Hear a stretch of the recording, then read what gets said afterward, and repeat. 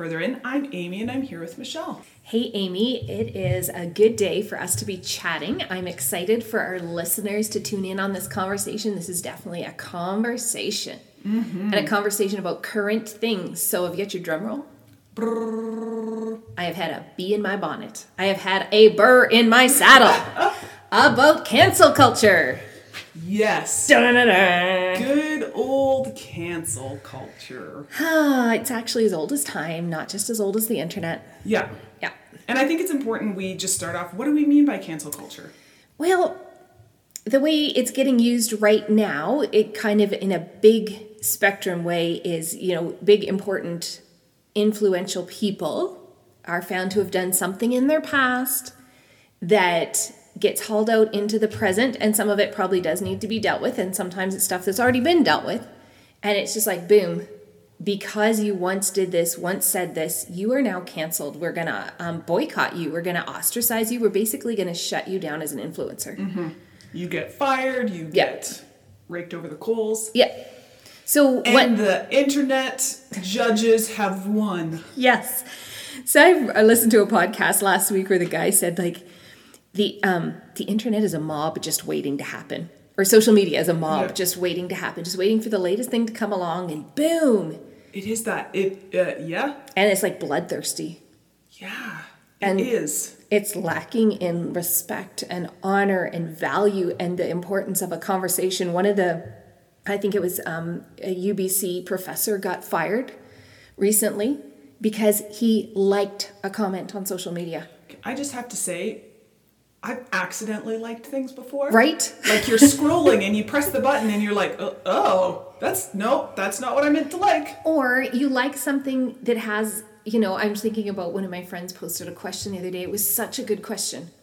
I didn't like all the nuances they added to it because they were raging against the Christian machine in it, but it was still a good question. And I was like, man, there's a good conversation to be had here. But we can like something. What are we saying we like about it? I was saying I liked the conversation that we were having it, not I liked what he was saying about the quote-unquote Christian machine, because that just made me crazy on another level. But social media does not do nuances or that well. It's impossible. Yeah. You can't see in someone's eyes unless you can have the whole conversation and have it respectfully. Like, I don't see a lot of respectful conversation. I see a lot of attacks with opinions. Yeah. Not a lot of question asking. Sorry, I was going to say, and to be fair, I have seen people do things on social media well. Absolutely. Right? Bring things up that need to be talked about in this is important, I will not back down from this way, but without the, hey, I'm the jury, judge, lawyer. Yeah. I've made the decision, this person is done. Yeah. So part of what makes me crazy about it, say like this professor, is that I don't know him. I don't know anything about him, but he obviously had some credentials to get to the place where he's come. Whatever he's teaching, he's studied, he's researched, he has something of value to offer. And his whole career got shut down because the university wanted to distance themselves from this like on a social media. That makes me crazy. It's completely devaluing a human down to one moment. Oh, goodness. Right? And I'm just thinking, we're seeing a generation now where it's like they did have social media when they were 15, when they were 12. And you think back the things that you said because you thought you sounded really like smart and like cool when you were 12. To now it's like immortalized on the internet. Just there. Yeah. And that's a reality that we're all living with. So that is what it is. Yeah. But the thing about cancel culture that makes me just like, again, I'm just going to say it over and over again in this podcast. It makes me crazy. Is that we are hopefully all, I'm going to use the word evolving, growing, maturing. Things that I thought 20 years ago, I don't think now. And furthermore, things that were culturally acceptable 20, 30, 40 years ago, they aren't anymore. But if we're holding someone to the standard of the meaning of a word today, compared to the value that it had at that time, it doesn't work that way. Language changes every 10 years. Yeah. Like, that's an interesting study. But, words that was completely not ever thought to be rude for me to say when in 1975, it's not okay to say it anymore. I remember I took history of medicine. History of medicine in university. And the very first day, the history professor was like, we're going to learn a lot of things, and we need to be able to evaluate their usefulness as it was at the time, or their effectiveness at the time. Okay. He's like, if we go in with our 2003 mentality, That old Amy. I know, right? We're going to look at everything and think, You barbarians. their whole system, Yep. there was nothing good about this. But if we look at it from where they were going, he's like, you can see the progress that way. But if we stand, 200 years later looking back, we'll see, man, nothing has been done. They were terrible people. And the same thing applies here. Same thing. Exactly. And I have been in seminary classes where there was quite a cry in one of my classes to kind of tar and feather Billy Graham because of how he fathered his family, because he was on the road all the time, and didn't he know he needed to make his family first? And I'm sitting there listening to this going, why are we all dressing up as Pharisees right now and saying we need to cancel the effectiveness of his work because he did something that we now consider culturally not okay? And I think it also just speaks to a bigger thing of like, we as in humans don't do good holding the tension of, man, people can be a mixture of, man, really amazing things, but also not good things. And how do we relate that to, right? Where it's like, how can we say, man, yeah, you know what? It seems like Billy Graham family suffer, and maybe there's some wounds there about absent father. And yet look at what else. Yeah. Right? It's a both. And if we're seeing it through the thing of either people are all good or they're all bad, and if there's one bad thing, that means all the good is gone, everyone is canceled. Exactly. It's just it's just waiting for the time. Yeah, we're all canceled. And actually part of what feeds this frenzy that makes me feel like a crazy person again is that we all become like Pharisees. So we're quickly, hotly pointing at what is wrong with other people, making sure everybody else knows that we know what's wrong with them. And we're protecting ourselves by making sure we're on the right side of this line. Yeah. And it just becomes this ugly thing, again, that's full of shaming and accusation. It's about self-preservation. I got to quickly pipe up and make sure you know where I stand on this issue, so I'm on the right side of the line. And us and them increases more and more. So that is just ugly and evil in and of itself. And what's interesting is as I've had kind of conversations with people around this, is speaking like that of like, man, we're right side, wrong side, all that stuff. The thing that comes up is, well, what about accountability? And to that I say cancel culture is not accountability. It's two different things. Punishment. Yeah. And those two are very different. Yeah, so let's talk about what the difference would be. Yeah, so punishment is, hey, you did something bad. I'm punishing you. I'm ostracizing you. You get over there. Shut up, sit down, whatever. Accountability is your actions, what you've said, have created messes. Yep.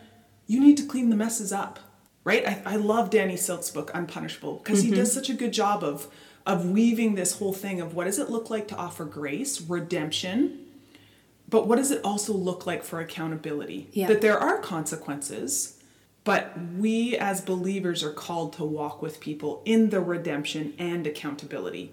It's not punishment and it's not denial. Yes. And that is like the Jesus model. Jesus, he didn't cancel anybody, and he's the only person who actually could cancel all of us. Yeah. He didn't, but he could have. Because every single one of us are people in need of redemption, of growth, maturing. And if our past was always held against us, none of us would be able to stick our heads out the door. It can't. And Jesus, he didn't ever cancel anyone. He raised them up. Yeah. There's a story in Luke 7 that I love. It's one of those ones that always kind of gets me right in the gut. Jesus has been invited to this Pharisee's house, and he's sitting there with this man who's like really influential. He's an influencer. If Jesus cared about those things, he could have really worked hard to align himself with the cool kids, you know? Yep, and we talked about that in our woman with the bleeding issue. Yeah. That he could have gone with the synagogue official. Right, and then curried some favor there. And while he's sitting there in this guy's house, this woman comes in. I don't understand how their houses work, that you just walk in, but this woman comes in and she's known to be a sinner. And she just comes in up to Jesus, and she pours this really expensive oil on his feet, and she's wiping it with her hair, and her tears are running down on him. And like everything about this is so awkward, Amy. I'm just thinking I'd be sitting there and I'd be like, what is this person? Right? I'd be dying. Yeah. It would be awkward. And, you know, there's nothing that tells us that Jesus didn't have a choice every one of those times to pick where he was going to land on something. He's not stupid. He knows this is weird and this is uncomfortable, but he sees your heart, and all, like Simon the Pharisee sitting there canceling this woman. She's a sinner. And if he was a prophet, he would know she's a sinner. So he's ready to cancel Jesus now, right? Right, both. With one stone. Kill two birds with one stone. And Jesus is just like, man, this woman, she's been rescued. She's been raised up instead of the reason she's pouring out her love like this, shamelessly, but the right kind of shameless. Her whole life she's been shamed for being a sinner. Yeah. An evil woman, a woman of ill repute, all the little snotty things that decent men like Simon would have thought about her. And Jesus has seen her there, and he has healed her heart and raised her up out of her shame. And now she's just pouring out adoration on him. And Simon sitting there wanting to cancel her. It gets me every time. And then Jesus looks at Simon, and he doesn't shame Simon. Right? Like, that's the thing. We, again, I'm saying we, as the body of Christ, we don't do the second part well either. We don't. Right? Because then it's like, oh, you're being, you're being a jerk, you're being judgmental, this group, how dare, we turn around and we're crapping all over other members of the body in some weird, like, hey, we're defending these people. Yeah. But it's the same thing, actually. Yeah. So if you're sitting there with your keyboard and you're like super anti-capitalism, and you see them as like the Simon Pharisees of the world oppressing, you think you're on the side of Jesus because you're just against all these horrible capitalists that are so mean to the homeless people, right? Like, put the scenario into our culture. Jesus is sitting there looking at Simon, the capitalist, or whatever you want to call him. Yeah. Liberal, conservative, Republican, Democrat. Like, you put your title on the people that you think are the oppressors. Do you have any desire to see redemption in them, or do you just want to punish them? Yeah. Because Jesus doesn't shame Simon. He says, hey, Simon, I'd like to say something to you. And Simon's like, sure, go ahead. It makes me laugh every time. He's like, no idea what's coming. Like, agree with me what's happening here. Yeah, exactly, right? And then Jesus talks about this little story. If you were forgiven $500 debt or $50 debt, whatever the money is in the story, who would love more? And so he doesn't shame Simon either. He has a conversation with him that allows Simon to see his own heart. But nor does he back away and just pretend it didn't happen. Right? But he's not shaming him. No. And so this whole idea that we're going to call people out and we're going to shame them and we're going to show them their sin, I hate this. Because you know what? Those things have never changed anybody's life. No. Shame drives things deeper. Shame has never redeemed anyone. Yeah. It doesn't work. But Jesus goes and has a conversation face to face. And you're like, well, I can't have a face-to-face conversation with every person on the planet. Well, obviously you can't. But here's one of the things that I think is actually powerful, and maybe somebody would go, oh, that again. Well, no, actually it's powerful. You pray for people. And he's like, that's not what you saw coming? I was wondering, I was like, what? Oh, that again. And I was like, prayer. I'm like, yeah, okay. But seriously, okay, hot topic person, Trump, right? Yeah. Oh, everybody's got an opinion. Oh, yeah. Whatever. He has strategically placed people in his life that could speak wisdom and hope and encouragement and, whatever. You disagree with him, you could actually pray for him. Pray for people around him. I'm not going to say where I stand on this whole thing because it's too complicated. Yeah. But we can actually, God says, pray for your leaders. This actually made me crazy. There was a worship leader whose songs we sing, songs I love. He had an opportunity to go pray for Trump. And a bunch of people just lost it on the internet and said, stop listening to his music, stop following him. He went and prayed for President Trump, and all the bad things President Trump has done. I'm just like... As if praying for people implies that you agree with them. Every single thing they've ever said. I wouldn't pray for anyone. This is the cancel culture, right? I wouldn't pray for anybody. I wouldn't pray for you, Amy. Right, if that was the basis, I'd pray for nobody. Right? You've said things I don't agree with. The end. Yeah. And you've seen me lose it and have a really crappy day. So you know that I'm actually not a very good person, right? You better not pray for me. Yeah. Like, it's so counter the culture of Jesus, who shows up in the home of the Pharisee, who is the oppressor of the day, with the woman who is clearly the broken, messed up person. Yeah. And he doesn't cancel either one of them. Either one of them. He redeems, he aims at redemption of both of them. We don't know what happened with Simon at the end. Yeah. We do know a whole bunch of Pharisees actually became followers of Jesus. It talks about them in Acts. We forget that. That's a big deal. Yeah. It's a really, really big deal. So Jesus doesn't cancel anybody. He does redeem everybody that wants it. And even when people didn't necessarily come to agreement with him, he was okay with that. He just showed up both fierce and compassionate. And I think people feel like if we're saying, oh, you can't cancel anybody, you have to be like this mamby-pamby. Or the thing of like, no matter what someone does, they That's deserve grace, and nice. that means there's no whatever. There's no We're not accountability. saying, hey, someone raped someone years ago. Yeah. It's now coming into the light. No, we need to, not deal. No. We can't. No, that's not what we're saying. We're not saying, hey, people's actions don't have consequences. We're not saying that things don't need to be brought into the light and dealt with. Yeah. We're not saying going forward there's no consequences, no boundaries, no accountability. That's not what we're saying. Yeah. We're saying to simply cancel, shut people down, shove them into a corner. And say that everything they've ever done no longer has value. Is not the way Jesus goes. It's not the way. No, not at all. Podcaster, author, whatever, a woman I've been following and listening to her podcast, right? It's amazing. Okay. I don't listen to a lot of podcasts. Even the ones I recommend. I know, right? Highest curated lists that I have given you. Her name is Dr. Anita Phillips, and she does a lot of stuff around. She's a psychologist as well as a pastor. And she does a lot of stuff around mental health in scripture and how scripture actually talks about mental health and how to do it well in amazing ways. She's really good.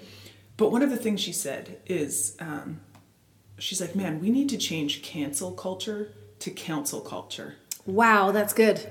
Where instead of just canceling people, it's like we have conversations with them to see where they're at, to hear their journey, to, if they do hold those things, to engage with them and talk to them and encourage health and wholeness and self-awareness and healing. Yeah. And that's what Jesus did. And I just Yeah. have this passion that we would do the same thing. Yeah. I feel like some of the compulsion behind cancel culture is, again, I'm circling back, but to the idea of self-preservation. It's like, whose opinion do you want? Who do you want to think well of you? Whose opinion are you scared of? If your identity is attached to what other people think of or say about you, you will not follow Jesus fiercely. No. We actually have to acknowledge, like, what's going on here? When I have this compulsion, I just think, man, before you ever type out anything or gossip, like over the coffee shop, this doesn't all happen on the internet. This happens in relationship with people. Before you start tearing somebody down, talking about them, have you had a conversation with them? Do you have the heart of Jesus for them? Or are you just thinking, I want the cool kids to like me? Yeah. I got to make sure that I'm on the right side of the line. Yeah. And the line is whatever I've decided. Or the hordes are saying on the internet. Right? It's just, it seems like this whole culture stuff, like a lot of it is just, seems, this is my thought, not fully thought out, but You better be careful because we could cancel you. I know, based on right? what you So say. It's going to be out there. I'm putting all these caveats in, so it's okay. I wonder how much of it is related to the idolatry of self.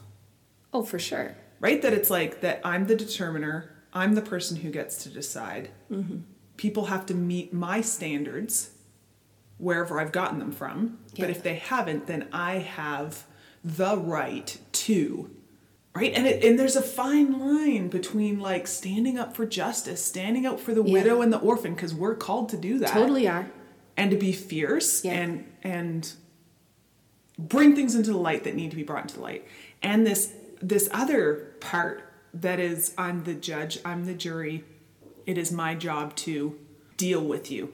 Absolutely. And so that's the tension that this boils down to. Is like, how are we going to do this? And how are we going to do this well?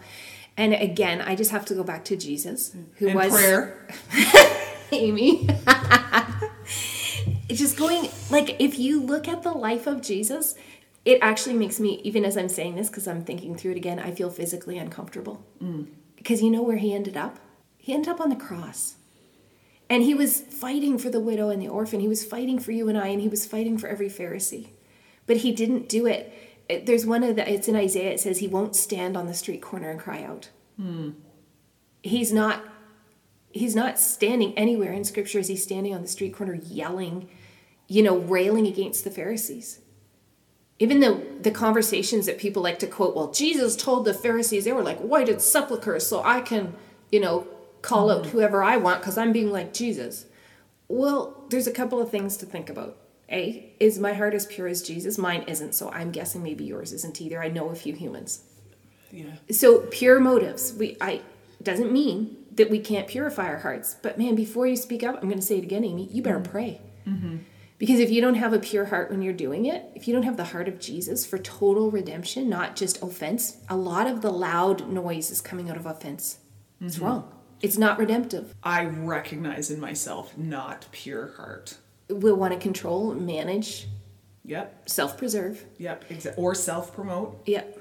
And the other thing is this chapter where there's actually this 2 columns of Jesus calling out the Pharisees. Check out the context. He's actually talking right to the Pharisees. He was invited to a meal with them. Okay. They called the meeting. Mm-hmm. He wasn't taking out an ad in the newspaper. He wasn't posting on, he wasn't tweeting. He was talking to the people that he was addressing and at their invitation. Mm. He didn't chase them down and beat them over the head with a stick. Yeah. He was doing love well, and people noticed it and wanted to have conversations with him. And in the context of relational conversation, he said these things to the people they applied to. Mm-hmm. And so talking about the Jesus model, yeah, and he did it at personal risk. Mm-hmm. There was a cost to it for him. Mm-hmm. He wasn't just having this huge emotional poop that just made him feel so good and self-righteous. He was taking risks for righteousness' sake and for love. Mm-hmm. He was driven by love every time. And so in the church, as believers, mm-hmm.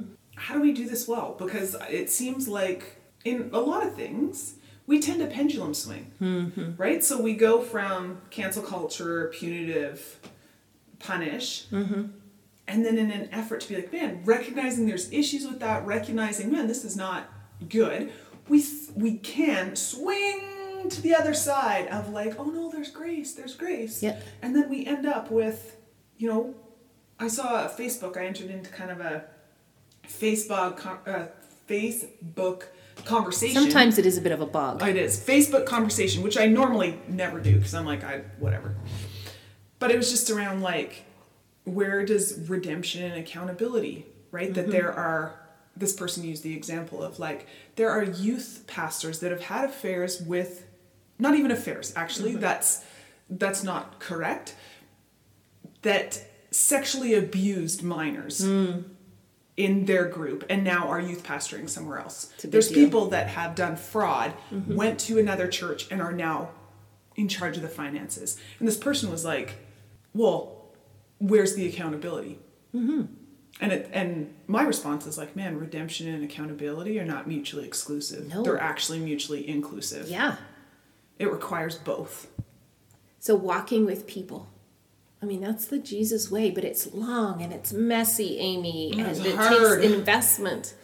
But when I think even in that scenario, I'd be so going after the heart healing of what was behind that sexual abuse, what brokenness was that person mm-hmm. experiencing in themselves that was compelling them to broken behavior. Yeah. Was there healing for that? Is there evidence of it? Mm-hmm. And what sort of safeguards are in place now to protect them from themselves? Mm-hmm. Right? We all have potholes in our soul. This podcast, so much of what we talk about is ways to walk forward that strengthen us so that we don't fall into old potholes. Mm-hmm. A circle of people that you're vulnerable and honest with, who have permission to speak into your life, that you trust. They love you and they will say hard things. That's the Jesus way. Yeah, and I think, it also is recognizing our actions, right, out of brokenness, create messes that actually need to be dealt with. And they do have consequences. It may be that you should never work with vulnerable people again, or not do it by yourself, or get charged. But and go to jail. Totally. Yeah. Absolutely. It's a whole nother little rabbit trail that I feel strongly about. That redemption and accountability within the church does not mean that there are no legal ramifications. Absolutely not. That drives me crazy when churches are like, no, we'll just deal with it and go off. We'll have grace for them. No, if someone has sexually abused a child, they need to be charged and they need to be dealt with according to the law.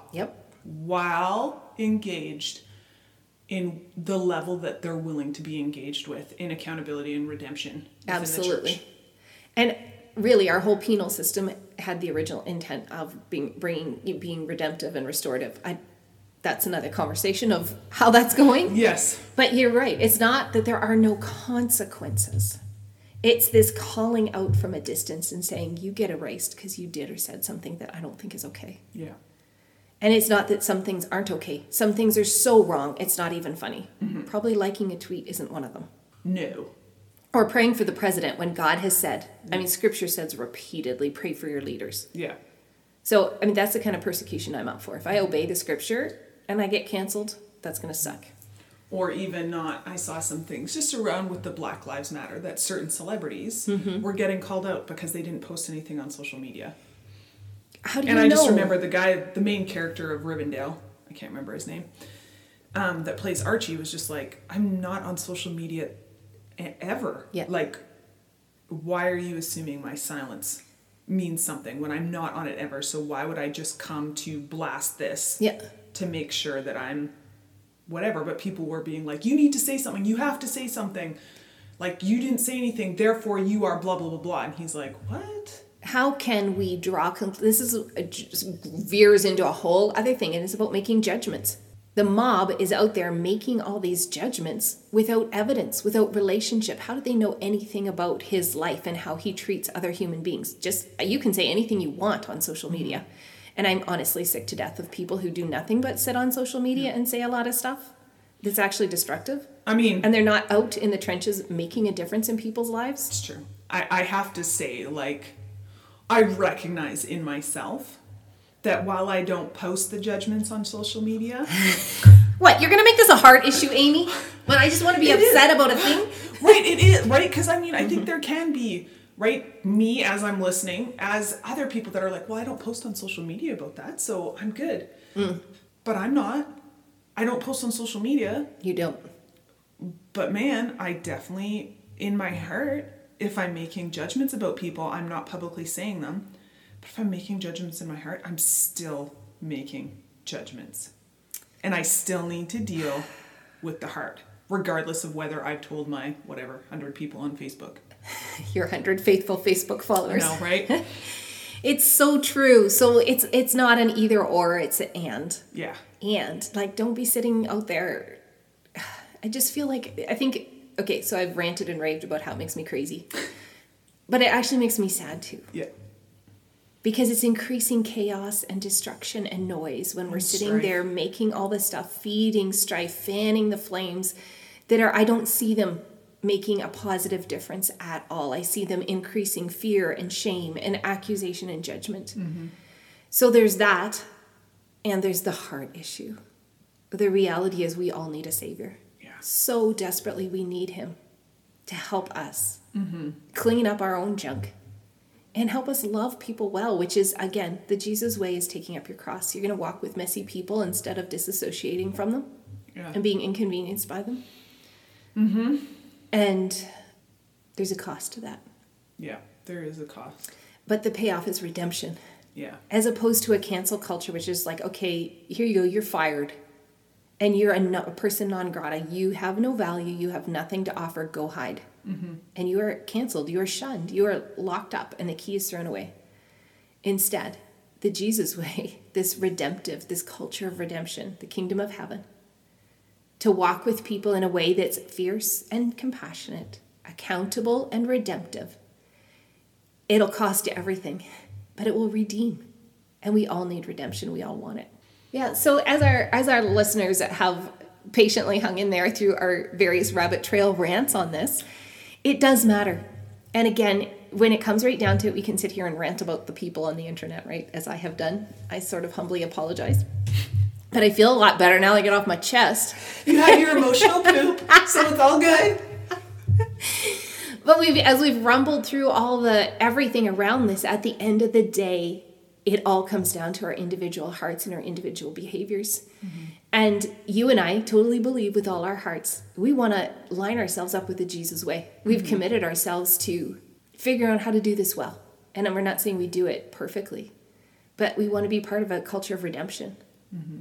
And to do that, we're just going to pursue Jesus and learning how to love like he does as we go further up and further in.